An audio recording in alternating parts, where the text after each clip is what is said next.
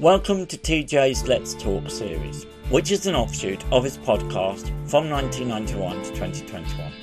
The aim of this podcasting series is to get gay and bi men, or people who identify as gay and bi men, to talk about their mental health more openly.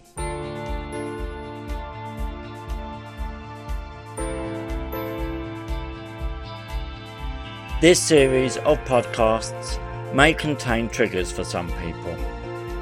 This episode deals with the similarities between the AIDS epidemic of the 80s and 90s and today's current pandemic.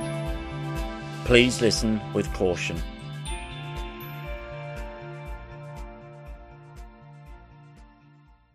I was involved with the discussion surrounding this very early on in the pandemic on social media with gay and bi men roughly the same age as me. Our fears surrounding the pandemic were the same as the HIV and AIDS epidemic. In the 1980s, we didn't know what was killing these young gay men. There was false information on how you got it and how you could prevent from getting it going around, spreading warfare in the gay community. Sound familiar? The 1990s, we found drugs that could lessen your viral load by taking AZT. It took 10 years to find this, because the problem with HIV and AIDS was there were too many variants. By my last research online, this number was in its millions. Was this ever mentioned on mainstream media?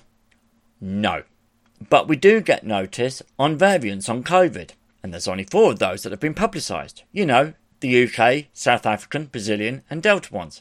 And everyone is scared thanks to the mainstream media. At least in the 80s and 90s we were ignorant on why it took so long for HIV treatment. As HIV and AIDS was considered an addict, a homosexual, or dare I say it, a promiscuous disease, it never got the funding it needed early on until someone called Terence Higgins caught HIV through a blood transfusion. And because of that, gay and bi men weren't allowed to give blood until recently. But thankfully a trust was started in Terence Higgins' name to properly start promoting HIV and AIDS. Moving on to the 21st century, we now have antiviral drugs for HIV positive people. But because HIV can mutate within a person's immune system, it can quickly become resistant to the drugs the person is taking. The good news is we have PEP and PrEP. PEP is for those people who have found out that they have been in contact with an HIV positive person and can be obtained from A&E or sexual health clinics. This can be taken up to 72 hours after being in contact. It's not a single tablet, it's a combination of 3 HIV drugs and has to be taken over a 28-day period.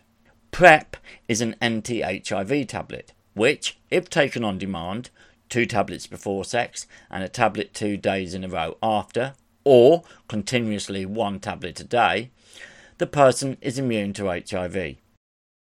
It's taken us 30 years to get to this point. Safer sex has been promoted around gay bars and gay adult clubs.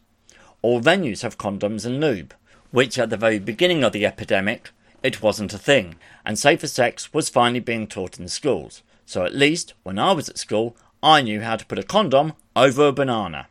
Anyway, back to COVID-19. Remember, back in March, we had no clue what was going on.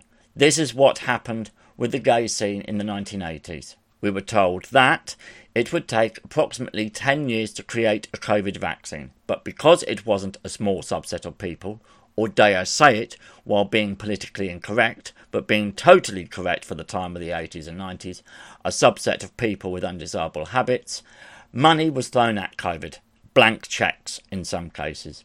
PPE was found and procured. In the 80s and 90s, the condoms and lubes in pubs were originally bought and repackaged for the gay scene to give out for free. Some places ran out. Did we hear the outcry when a load of bars didn't have condoms and lube to slow down infection? No outcry whatsoever. The vaccine was discovered months into the pandemic. We waited years for our community to have proper treatment. I have friends today who were given the HIV diagnosis, and when they did, it was a death sentence. Nowadays it isn't, and thankfully they are still alive.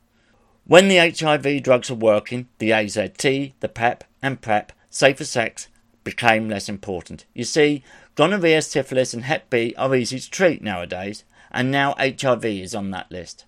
Gay and bi men are willing to take that risk. especially if they're on PrEP. With COVID, we now have the tools to treat patients.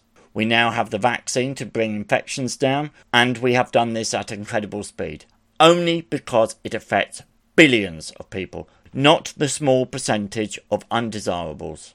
Comparing the HIV epidemic and the COVID pandemic, both share similarities. Safer sex on the gay scene was the responsibility of the gay man in the 80s and 90s. You were looking after the other person and yourself. And it is that where I stand with the face masks. It's the same thing. It's now our responsibility to wear them where necessary. The big difference here is the protection is worn in public and not in a sauna or gay adult bar. Now we are hearing about the mental health issues due to COVID. Here is a wake-up call to those professionals. We still haven't sorted out the gay scene's mental health issues caused by the HIV and AIDS epidemic. It still feels that our community still has a long, long way to go.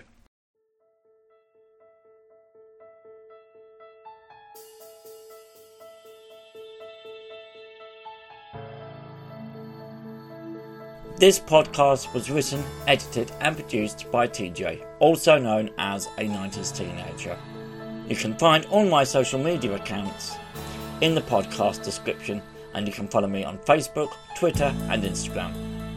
All music used in this podcast is available from Purple Planet. Thank you for listening.